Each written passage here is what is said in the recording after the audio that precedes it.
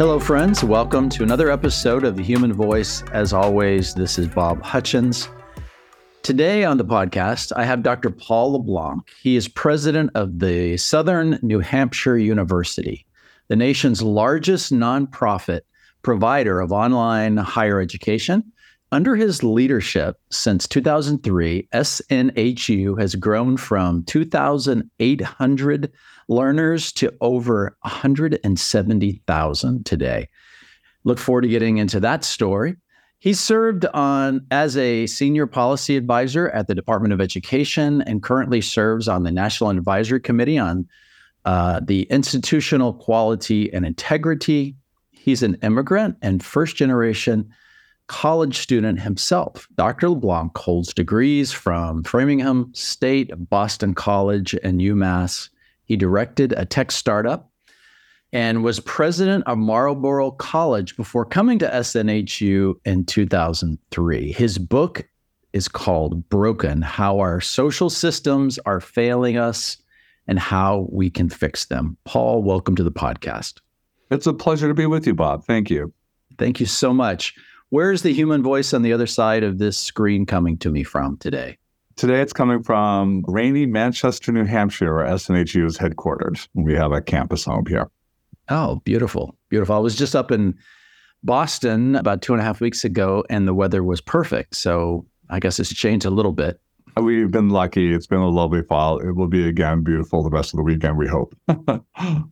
I've really been looking forward to this podcast. And when your publisher reached out to me, I got a chance to take a look and read through most of the book. And it fits right in line, Paul, with the things that we talk about here on The Human Voice. And so before we begin and jump into some of the things in the book, what was the catalyst that made you write this book? And I just want to hear where it came from. What's the genesis of it? Bob, it's interesting. I wrote a book in 2021 for a Harvard Education Press, and it was a higher ed reform book, right? I work in higher ed. I was thinking about questions of systems and policy. This is a regulated industry. And yet it felt like I was missing something. There was this question I couldn't quite articulate. It was plaguing me. And I was really stuck. And I'm usually a pretty fast writer, but I was getting nowhere, uncharacteristically. And I realized the question. And I came downstairs from my study and I said to my wife, I know why I'm stuck. I'm stuck on a different question than the one I'm writing about. I'm stuck on the question of, can higher ed ever learn to love its students again? Wow. And she said, did it ever? And I said, well, as a first-generation kid who went to a state college, a public college that had really remarkable faculty, and I felt loved. If loved means I felt like I mattered to people, they invested their time in me, they lifted my potential and dreams, they helped me dream bigger dreams. Like, that feels like love of a kind. And then I was sharing this with a good friend who's a reader on lots of my writing. And he said, well, why just take a stab at answering that question? Put the book aside you're supposed to be delivering and write. And Bob, I wrote constantly. I wrote like all day Saturday, 14 hours, get up early, I wrote feverishly. And it was page after page, and I'd keep switching gears. And when I finished, I put it aside, and I could write. I got back to my book, and it flowed. It's like I had to get unblocked on that question. And I put it aside, thinking, I'm going to come back to this at some point. And that was the source of Broken. Interestingly, most of what I wrote then didn't make it into the book, but it was the starting point. It was the launching point for the book. Oh, wow. I'd love to read some of that. Some of it is in there and in much better form, I hope. So, Paul, you argue in your book that many social systems originally designed to serve people have ended up doing more harm than good.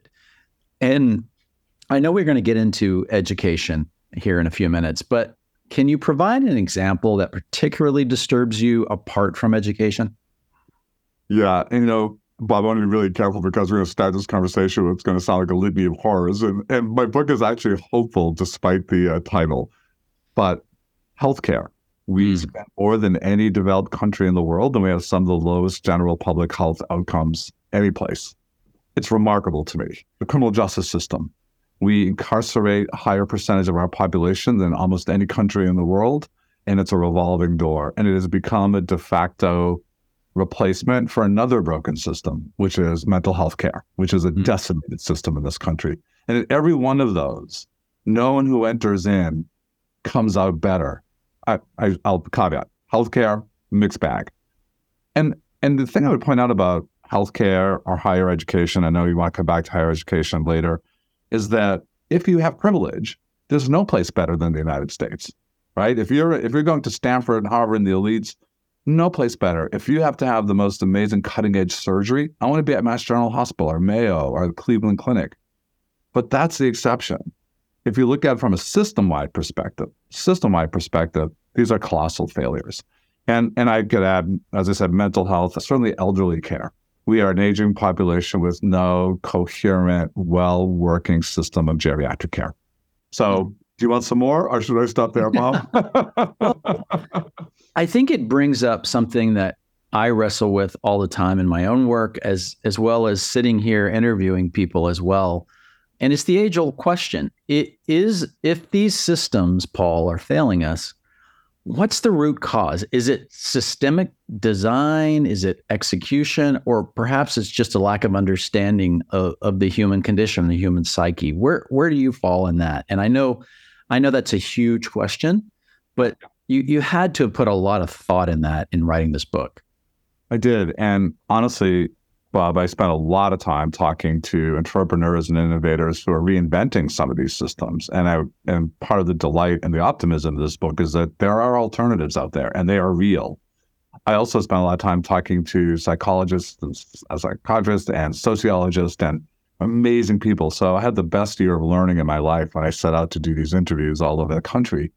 But to go back to your question, I think there's a couple of things that work here. So the big one is the confluence of three critical factors. One is a kind of modern version of Taylorism. So this notion of the assembly line, efficiency, measuring productivity, right? And you know Taylor's work from the 19th century really led to the Industrial Revolution. Then you add on to that technology, now widespread. Technology thrives on putting things in clear binaries, boxes, repeatable procedures, etc. Guess what humans aren't?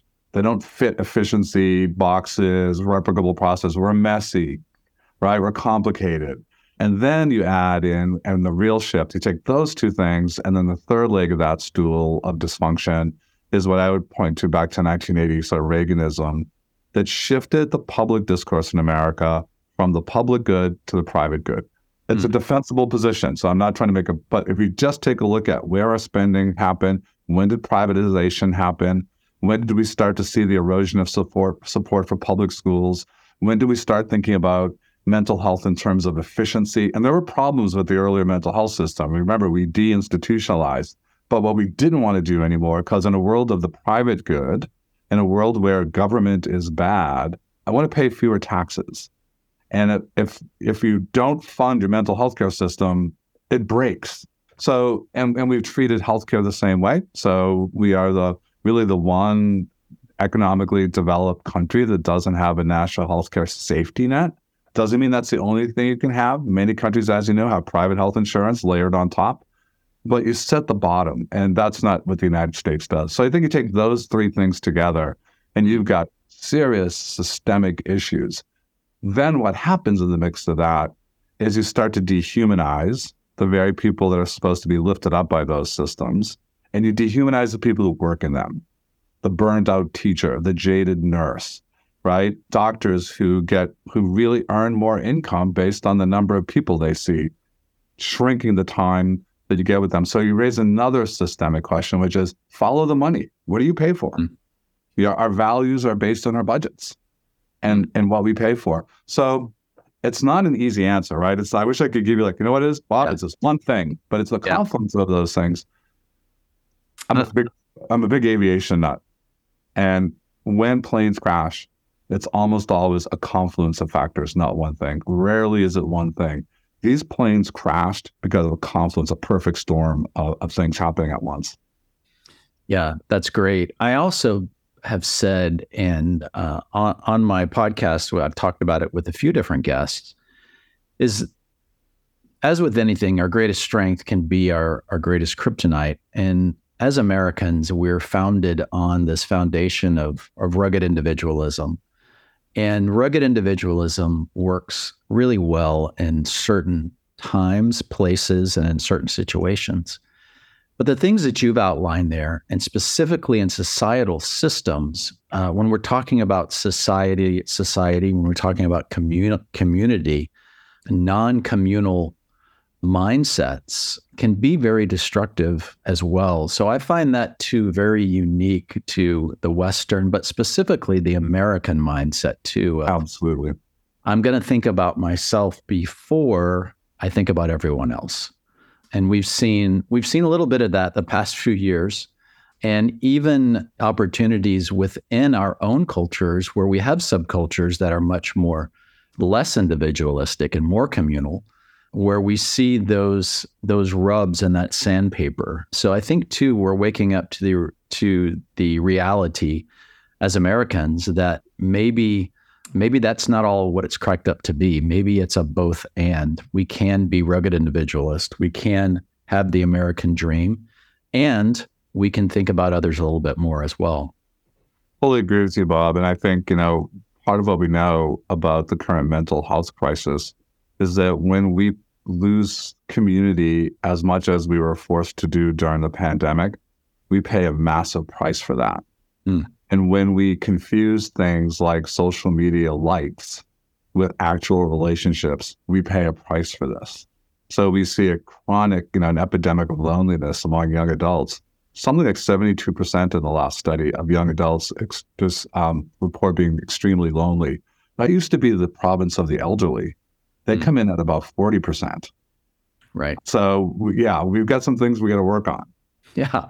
Well, let's jump to education, because you've been working on that a lot and you've been really good at it there at SNHU. So you bring a unique perspective, Paul, from your experience in the education sector. How do you think education as a system has veered off course from its original mission?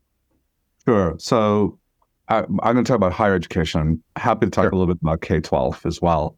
But in higher education, same as healthcare. If you have privilege, American higher ed's unparalleled. It's just top, right, world class. But that's it's a rounding error. The number of students who go to Ivy League schools is a rounding error in terms of the number of students who go to higher education in America. And then if you take a look at what's happening in higher education, 45% of the students who start with us don't complete. They often end up with a terrible trifecta of debt, some credits, no degree. Worthless credits because they don't have a credential to attach to those. If you take a look at how we've funded, so again, remember I said follow the money, $1.7 trillion of student debt in America now. That's second only to home mortgages. It's more than all credit card debt put together, auto loans, et cetera.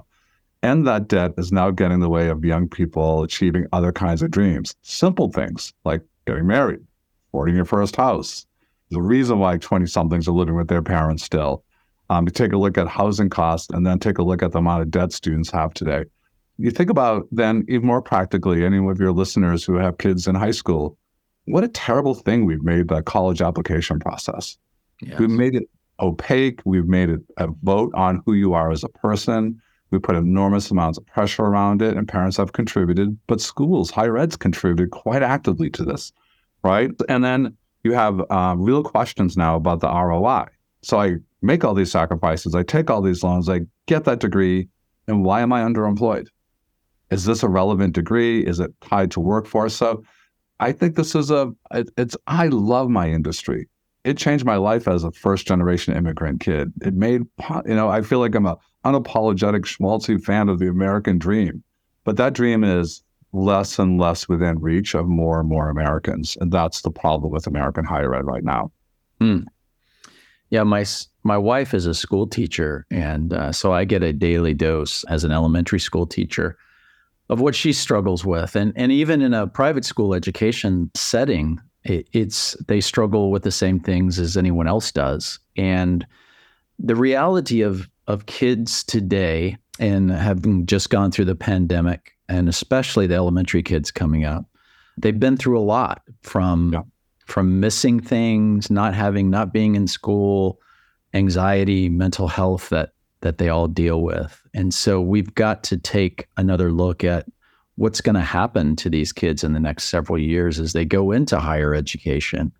And are we going to do it differently? So I'm fascinated by what you've done there at SNHU, the crazy growth of 2,800 students when you started to what's your total learner enrollment right now? Yeah, I felt like I had to update you. I didn't want to interrupt your introduction. We just shot to being the largest university of any kind in the U.S. We have 224,000 learners now. Oh my goodness. Yeah, and what's interesting about that, Bob, is that it's every population you can imagine. So it's 30,000 traditional age students, so students who are not choosing a traditional campus or college. 18% military, so veterans and military families. It's 32,000 students of color, so more than all the HBCUs put together. We have more Native American learners than the largest tribal college. And then the great bulk of our learners is that working adult, 32 years old, a couple of kids, has some credits from prior schools, and now they're stuck. They never got that degree, and they have to go back and get that credential to unlock an economic opportunity. At graduation, I ask my students all the time, why did you do this hard thing? You have a full-time job, oftentimes a job and a half. You got a couple of kids, and they say, I needed to make more money. I needed to take better care of my family. And then almost in the same breath, I wanted my kids to be proud of me. I want them to know their dad I want them to know their mom's college graduate. And those two things go right hand in hand. It's practical, and it's also existential. Mm. Mm. What was that process? I don't want to get too far into the business and the tech side, but did you have a vision for online education? What was the catalyst for that type of growth from this small, obscure university in Southern New Hampshire with, which in light of every other college in America, you go from at the bottom of size to the largest in the country. What was the catalyst for that? What was the vision for that? Yeah, so we were very, very, very early into online learning. And my background's in technology and education. So when I became president, I thought, this is a card we should be playing because it works really well for adults. When you think about when we ask adult learners to come to a campus, let's say you're going to go back and work on that degree, and you're going to take those night classes. It's Wednesday night at 6 p.m., for example. Think about what that means. For a lot of workers, particularly people we are most interested in, I would say we are focused on the 45% of Americans who say they would struggle to come up with $400 for an unexpected car repair. That's whose life I want to change. And that's what SNHU is focused on. Many of them don't even know what their schedule is next week. If you work in retail, if you work in hospitality, big swaths of the American economy, you get a schedule for next week. It changes. So when I get tethered to a time and a place, that's a problem. If I'm a low-income learner, I have less time, and I have less control over my time. So one of the things I think we fail to recognize is that time itself is a emblem of privilege. And if you are poor and you don't have a washer and dryer in your apartment, it takes you more time to get clean clothes. You got to go someplace to get it. I walk down the hall and throw a load of laundry in. I don't even think about it. If you are low income and you don't own a car in big parts of America, it takes more time to get to the grocery store and back. Right? Is it a taxi? Is it an Uber? Am I waiting for a friend? Whatever that is. And I think we forget the tax we put on low income people in terms of time. So we're big fans of non-time-based programs, for example. And when instead of asking people to be at a certain place, we said, no, go online. Like you can become a student at home. You don't have to drive somewhere. So that student, think about it, get out of work, it's 5 o'clock, I got to get to class at 6. I maybe go through a fast food line and grab a quick bit of food in the parking lot for dinner before I go into class. And when class gets out and I get home, maybe my kids are already asleep. And if you came to our program, it's like I come home for the end of the day, I have dinner in the kitchen with my family, I help my kids with their homework, get them bathed, put them to bed at 8:30, make myself a cup of tea, put on my big furry slippers, log on at 9 p.m., and now I'm a student for the next 2 to 3 hours. Which one works better? And so we all say we're driven by 4 C's. Convenience was the number one driver. It just works better in their busy lives. Second one was cost. We kept our prices for we had 10 years without a tuition increase, where tuition increases are just an annual ritual in American higher ed. We also talk about completion time. If you're doing this hard thing, it's because you feel urgency. Like, I got to get unstuck. So could we get them to the finish line faster by changing our term structures, et cetera? And then the last one is credential. Get them the right degree. Like, got to give them something that's worth something that has demand in the marketplace. Those 4 C's, I think, really drove our growth. And that was good. Did I foresee this level of growth? Absolutely not. I wish I had that kind of sort of foresight.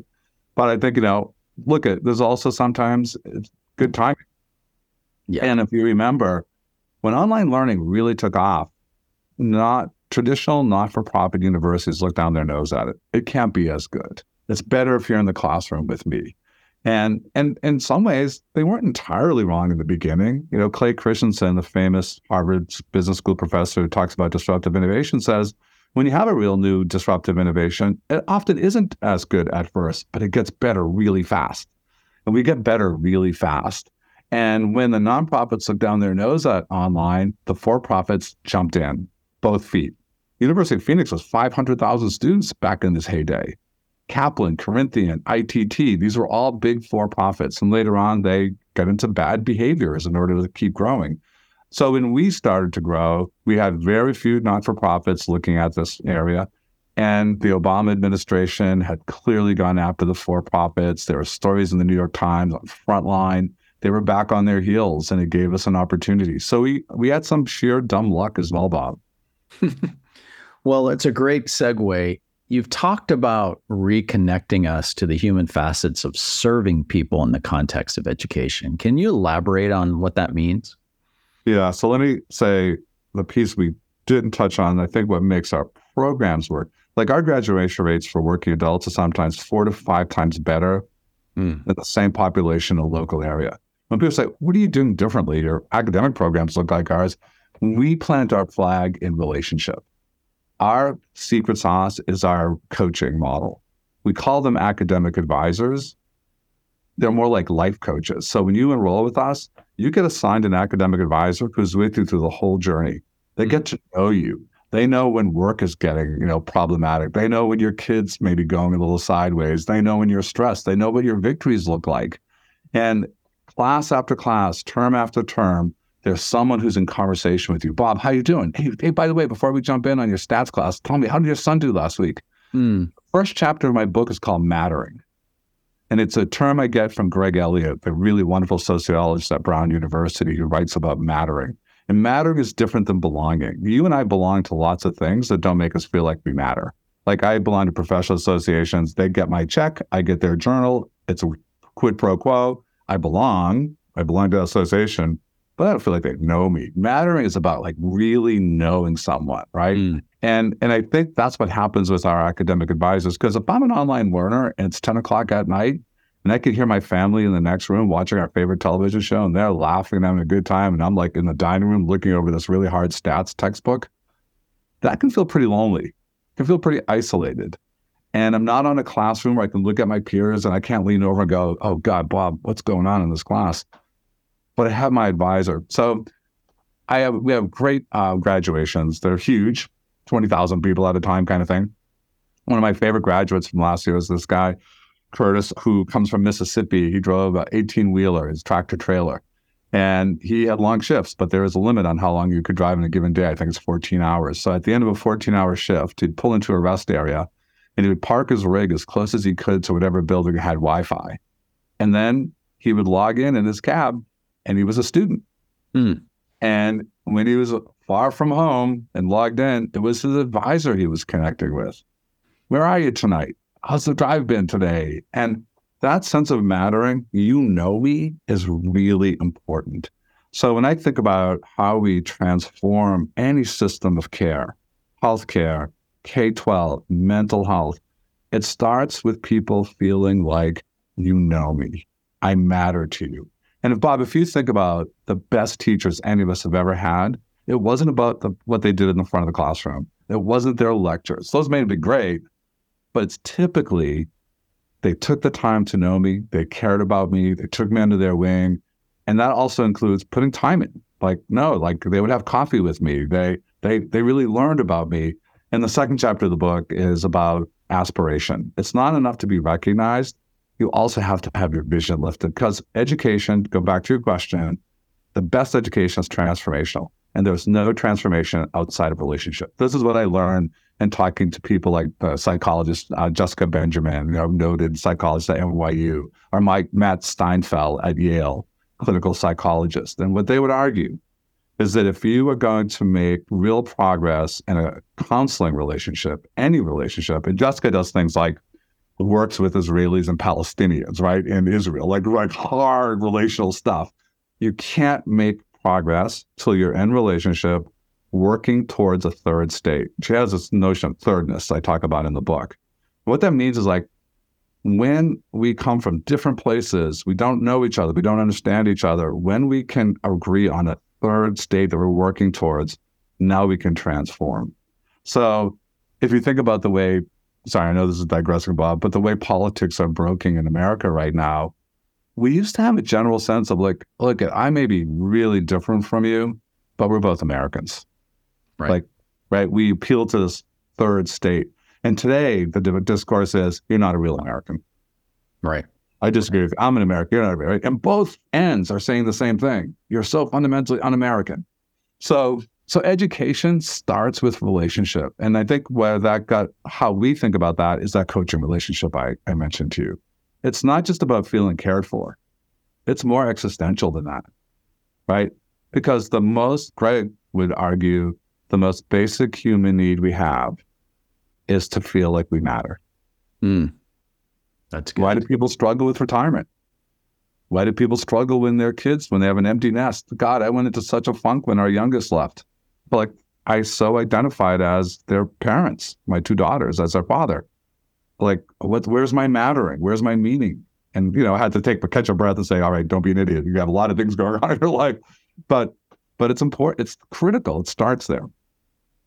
Well, what you're talking about is purpose, but also you're really talking about empathy as a tool for fixing broken systems. The advisor that was talking to the trucker had to have enough empathy to go, how are you doing? How's your family? Where are you today? How was the drive? That's really what we're talking about. And that has to come down, I believe, from the top. It has to be a value. It has to be the purpose and mission of the organization. So I guess, is empathy a buzzword, or can it genuinely make a difference? I think I know your answer, but it sounds like what you're saying is starting with empathy and seeing others and feeling seen is a huge step in fixing broken systems. Is that what you're saying? Absolutely, Bob. It's at the core of it. And no one successfully rethinking systems of care doesn't know that. Let me give you just a couple of examples. Marty Seligman, famous, kind of one of the founders of the positive psychology movement. He's a professor at Penn. He was hired by the Army during the wars in Afghanistan and Iraq. What they realized is that these multiple deployments are taking a huge toll, obviously. And what they wanted to think about is, could we build in resiliency? Marty does a lot of work around resiliency. Could we build in resiliency before we send people? Like, how do you build that reservoir of resiliency up? So he was paid to go to West Point, his team. And really, because those are the leaders, right? These are going to be the next generation of young officers who we send into combat. The first thing they started with was really a deep dive psychological profile of the cadets at West Point. Do you have a guess, Bob, what the number one personality trait is of a young future officer in the U.S. Army at the Academy? Oh, gosh. If he's at the Officers Academy, maybe, I don't know. Tell me. The capacity to love and be loved. Wow. And the Army has a wonderful expression. You've probably heard it in other contexts. Your soldiers won't care what you know till they know that you care. Right. So we can train you. You can be brilliant. You can be a tactician. You can have incredible expertise. But if the people that you lead don't know that you care about them, don't feel like you care about them, it doesn't matter. And I think that's really what we see again and again in those successful innovators who are transforming systems. And that begins with empathy. That begins with a genuine, I'd love to tell you, you read it in the book, it's early in the book, the story of Loris Betts, who absolutely transformed the healthcare system, the largest healthcare system in Utah, the University of Utah healthcare system. And we can talk about that if you like, but in the end of all the things he did, I said, Loris, you changed the reward system, I get paid for, the way people spend their time, et cetera, et cetera, et cetera. What was at the heart of the work? Mm. Like if you could boil it down, he said, patients wanted to feel like their doctors, their caregivers knew them, that they cared about them. That's what they wanted. And they know that's backed up in the research. If doctors spend even, it's something, I'm not going to get these quite right, but the order of magnitude is if a physician spends even 10 minutes more per appointment with a patient, the chance that they'll get sued for malpractice, even when they commit malpractice, goes way down. Why? Because the patient feels like, no, I know Bob, like Dr. Hutchins, he's a good guy. You made a mistake. It happens. But if I don't know you and if I don't feel like you care about me, we don't have a relationship. Mm. That's really good. That's really good. And the damage is in both directions. So when you try, if you think about who gets called into these systems, they're caregiving systems. There's almost a sense of calling. And I talk to doctors who say, I didn't sign up for this. I get paid. My pressure, the reward system for me is how many patients can I see in a day? I'm measured against the metric of efficiency. How many minutes on average? Right? And I'm gone from patient. I didn't get into medicine to do that. I want to be a caregiver. I want to know my patients.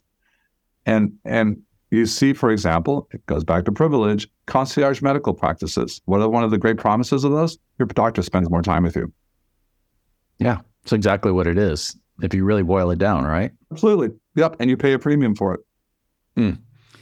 Well, it begs the question, in the world that specifically your world, technology is a huge piece of this, right? So again, the example of the trucker who can log in from anywhere on the road, we're talking about technology and digitization. And do you think that that can contribute to making these systems more human-centric, or do they risk exasperating the problem? So two ways, and it's never been a better question because AI is now just turning up the volume on this one. But let me start pre-AI, and then let's talk about AI for a moment. So we are huge believers in technology. We're driven by data, but it's all in the service of that coaching model, all in the service of the human relationship. So we use a powerful CRM, customer relationship management system. We're doing predictive analytics. We're tracking you in our education platform. Hey, Bob hasn't logged in 3 days. You might want to check in on him. Hey, Bob got a lower grade than we would have predicted on this exam. You might want to check in on him. And I may call you and say, I'm your buddy. Hey, Bob, how's it going? Like, it looks like that stats exam gave you a bit of a run for your money. I'm picking on stats because I was an English major. Looks like that stats exam gave you a run for your money. And you get to say, oh, week from hell, Paul. Work was crazy. My kids were sick, I already called my professor. He's going to let me do extra credit. I'm back on track next week. I'm like, great. Anything else? You're like, nope, I'm good. I got to run, see you, bye. Or I call you and you go, I don't know. What was I thinking? I can't figure this out. I was never that good in college. I'm not college material. Crisis of confidence, right? And that's a lot of our students. They tried college 10 years ago. They weren't ready or life got in the way. And in that moment, that intervention can be the difference between dropping out or getting some extra help and being successful and hanging in there. So in that advice, oh, wait a minute, Bob, let's be serious. This one's giving you a run for your money, but look at your last 3 courses. You had 2 A's and a B+. Have you gone to the tutoring system? I didn't know there was a tutoring system for stats. I thought it was just math. Oh, no. Let me connect you. We're going to do it before your next exam, right? And we have all these tools. And part of it is just like, hey, you're smart enough. Come on. And, I said this in passing earlier, but I was talking to our advisors, getting them back on their goal. Hey, Bob, why are you doing this? What did you say about your son? Like, yeah, I know. Get you back to your motivation, get you back to your why, get you back to your existential drivers. So, yeah, I think technology can be huge, and we do use it a lot, but always not in a replacement of the human, but in service of the human. I say that, and I want to catch myself because there are lots of transactions for which we use people that neither the people doing them nor our students want people. Like it doesn't have, like if I want to check my bill, I probably don't want to talk to someone. I just want to go onto a portal, log on. Oh yeah, that's what it is. Those are different. Those are transactional. They're not relational. And that's how I make that distinction. Now AI comes along, and this is very problematic because you can start to create a kind of facsimile of a human relationship with AI. I don't know if you'd use Pi, for example, which is more than you, right? So you can sort of create this illusion. And I think, part of what's creating this sort of national anxiety about AI is a sense that we are going to be displaced.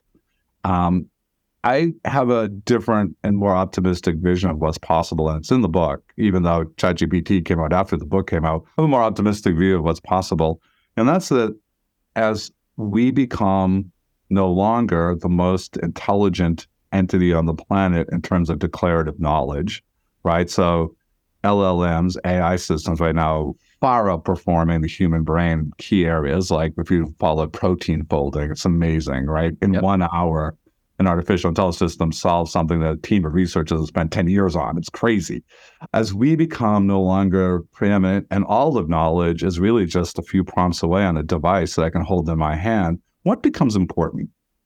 What I would argue becomes really important are distinctly human functions. Absolutely. Understanding, sense making, creativity, relationship, right? And these are things that we associate with the humanities and the liberal arts, which have been on the decline.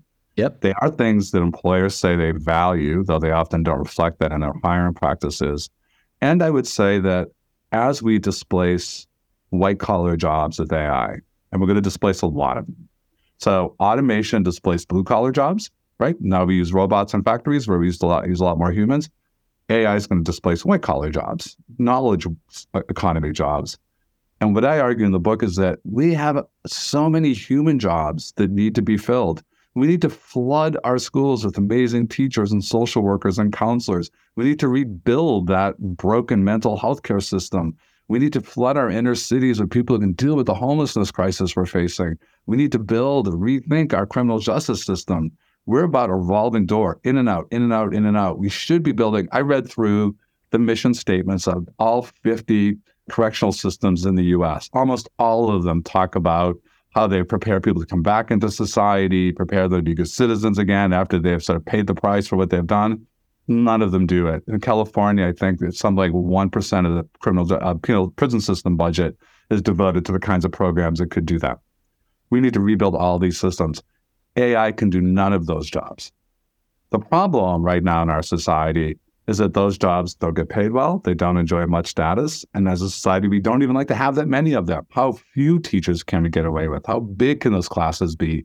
How few prison guards can we get away with? So I do think that we're going to see this fundamental shift in the economy. And here's, if you think, oh, well, that's impossible, it's what's happened every single time in human history when a new paradigm shifting technology has taken hold.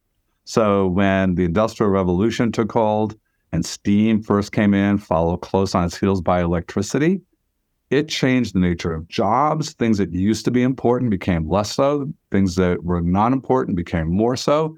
And we're already seeing these kinds of things. Can I give you one example? Then you can stop me. Oh, no, please. Think about one of these like flips of the switch.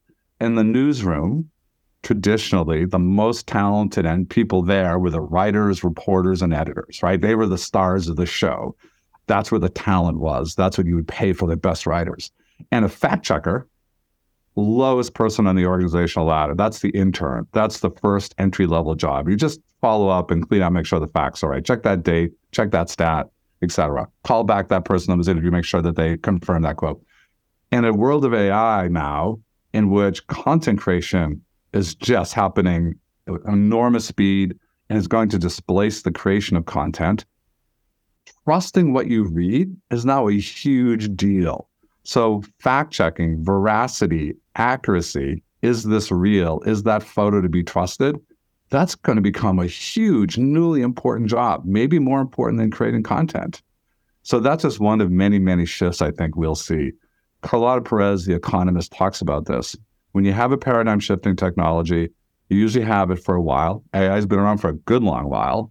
And then you have a catalytic moment in history, the release of ChatGPT on November 30th, 2022. And all of a sudden, everyone's got access to AI with natural language. You don't have to write a single line of code.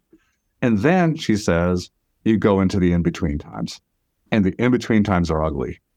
And you have huge, huge shifts in society, huge shifts in the way we think, huge shifts in education and work. And then eventually you come out of that and you're in a new era. And my hope is that if we can get AI right, and I think it's a very small window, to be honest with you, but I'm still hopeful, we can get AI right, we can rethink what jobs matter, what we pay for, what carries status. And we have examples. In Finland, school teachers are paid really well. Those standards are really high. By the way, Finland, best performing school systems in the world. You can get this right. These are human choices. These are not natural laws. This isn't because, trees don't grow in Antarctica. Like all of these are human design choices, and we can design differently.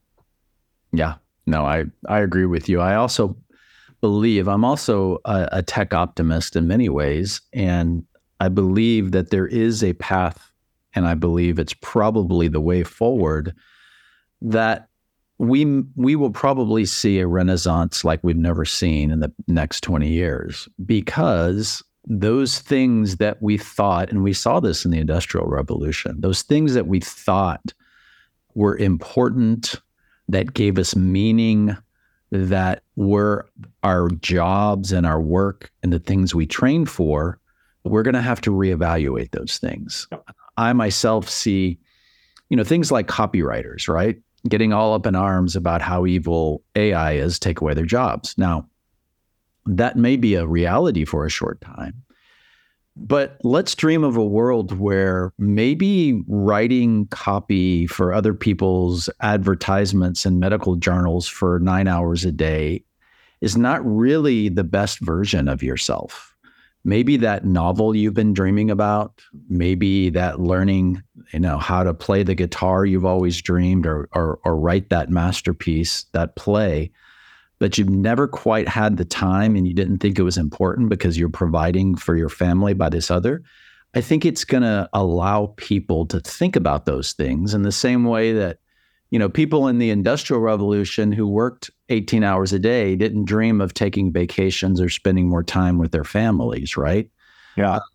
But we set some laws and rules in place that said, we're going to have an 8-hour workday and we're going to have some child labor laws. And those things change and evolve us as humans in much healthier ways. And I think, as you said, the white collar jobs are going to allow us to think about, okay, what about those soft skills? What about creativity? What about art? The things that now we have potentially more time for and we value more. So that's my vision as well. I tend to agree with you, Bob. I think we may rethink work. We may rethink how what we pay for. It's funny, there's a section of the book about something I dubbed the Human Work Initiative. I dreamed this up with Jamie Marasotis, who's the head of the Lumina Foundation. We're not big fans of UBI, Universal Basic Income. It tends to be just enough not to sort of revolt, it's enough to get by, but it's a poverty, right?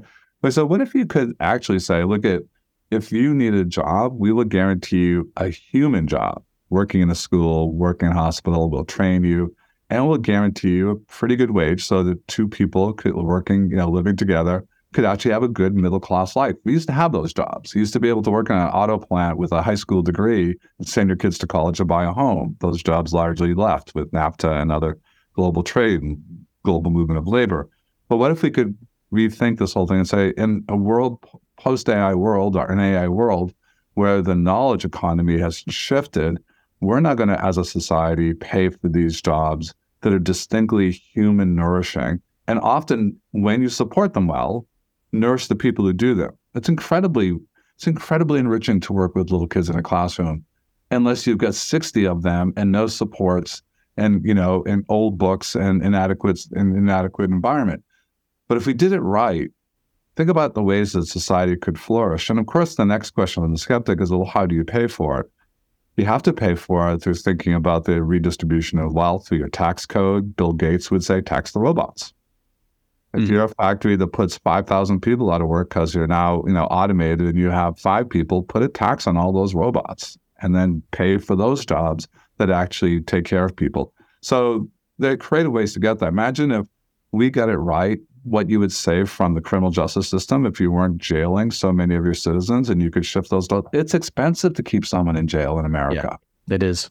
Right? And you can do this with area. Imagine if you could get your healthcare system right, such that you were preventing people from catching illness well before you have to get to the specialist, to the emergency room, et cetera. We're smart enough to do this. But all of the innovators I interviewed realized one thing. You have to change where the money flows. You have to look at what's getting rewarded and what's getting punished.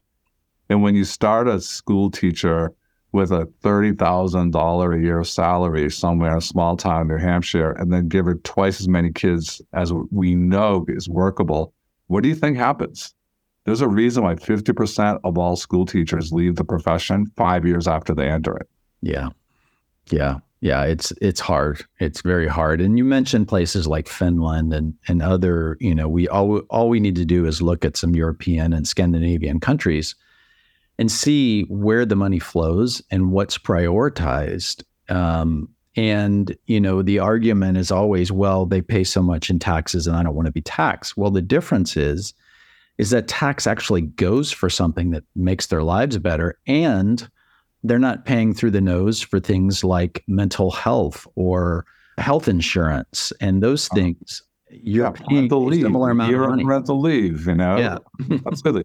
Yeah, great example. I mean, right, you've known these sort of national happiness indexes, and some of this came out of Marty Seligman's work, actually, who I mentioned earlier. But Denmark is typically voted the happiest country in the world. It also happens to have the highest tax rate. It's not a coincidence. That's right. Right? Free education, free healthcare. They're not lazy.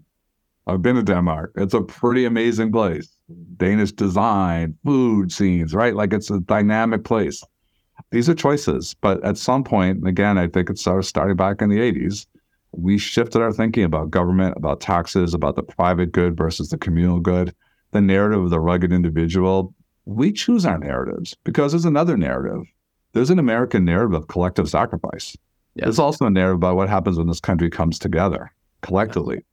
And people of a certain age mourn for the days when their communities felt healthy and where it was safe. We were joking. I'm of a certain age where I remember with friends, like, your parents would say on a summer day in the morning, get out of the house and be home in time for dinner. Yep. We were like, imagine that. You probably would be jailed as a parent. And they have been jailed, actually. Yeah. For what deemed child neglect because they left their kids out to play.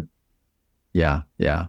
Well, last question I have for you. Your book has received praise for its innovative thinking, innovative approach. How do you feel about the impact it's making, and what change do you hope to see as a result of putting it out there? So I think an important one for me is to start to reframe the reform debate around distinctly human questions like mattering, empathy, aspiration. The last chapter of the book, we've talked a lot about systems, Bob, but it's also about leaders, because the people who are reinventing systems are individual leaders. And the hardest part, because I cringe, like, who writes about love in a leadership book or a business book? But I write about love because it is a kind of love. And I think about, they don't care what you know until they know what you care, right? Boris Gross with his doctors. So I hope to reframe the debate. So when I think about how do you rebuild a system, I'll say, do you know the people and do you care about the people you serve? How do you, prove it to me? How do you think about, how do you know them? And then do you understand the most powerful transformational human relationships that can actually work in what you do? And what I would say is identify those, hold that ground sacred, and then use technology to scale the hell out of everything else. And right now, a lot of people in a lot of professions use technology to satisfy the system in ways that don't have any impact on the people being served. I'm filling out this form. That doctor who's, instead of looking at you in the eye when you're being examined, is looking at a laptop on one of those little convertible, things on wheels where they put the laptop and they're entering data for the insurance company. That's not about making the patient better. That's about serving the system. So that's one. So I hope to reframe the debate. I hope to inspire, because there are really some great stories. There are amazing innovators doing really good inspire. The models are out there. And then the last thing, I hope it touches people. And I think for me, the most surprising reaction I've had, and I've had wonderful reactions and done lots of book talks really around the world at this point around the book. But the people who come up to me afterwards or have written me and said, there's one woman who I've never met. She's a college administrator. And she said, I knew that I should have known this was going to happen. I started the book at home and I brought it with me to the book coffee shop. And I'm sitting here with tears coming down my cheeks. Mm-hmm. I feel seen. And then she went on to describe both her struggle to get through college as a low-income, poor young woman, and then as a college administrator, now being in a system where she's being burnt out. And the book really talks about both. And I love the work of Donna Beagle, who works, around extreme poverty. And she says, and she comes from abject poverty, and she's now a college professor, a lecturer, has a wonderful center on poverty. What she says, when you talk to someone who's escaped extreme poverty, they never cite a program, technology, a system, or a policy. They always cite a person.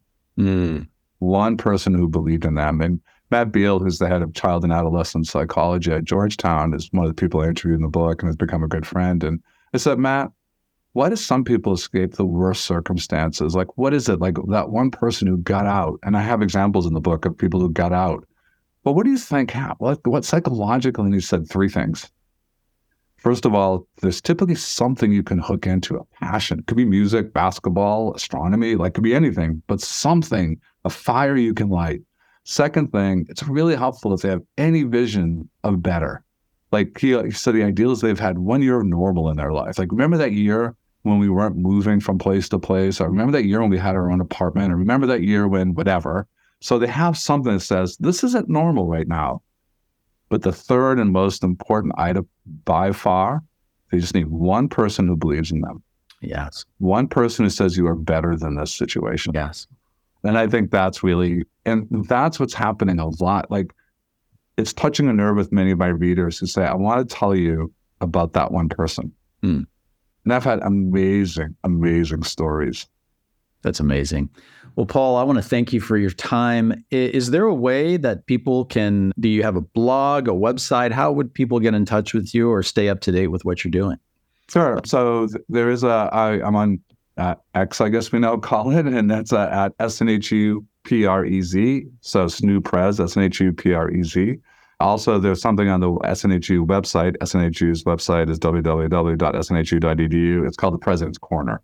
So I often write there, blog, essays, etc. And the book is available at sort of most booksellers. Fantastic. The book is called Broken: How Our Social Systems Are Failing Us and How We Can Fix Them. Pick it up anywhere you get your books, Amazon, Barnes & Noble, etc. Paul, this has been a great talk. Appreciate it. And I hope to talk to you again real soon. Thank you so much for having me, Bob. I really appreciate it. Okay. Bye-bye.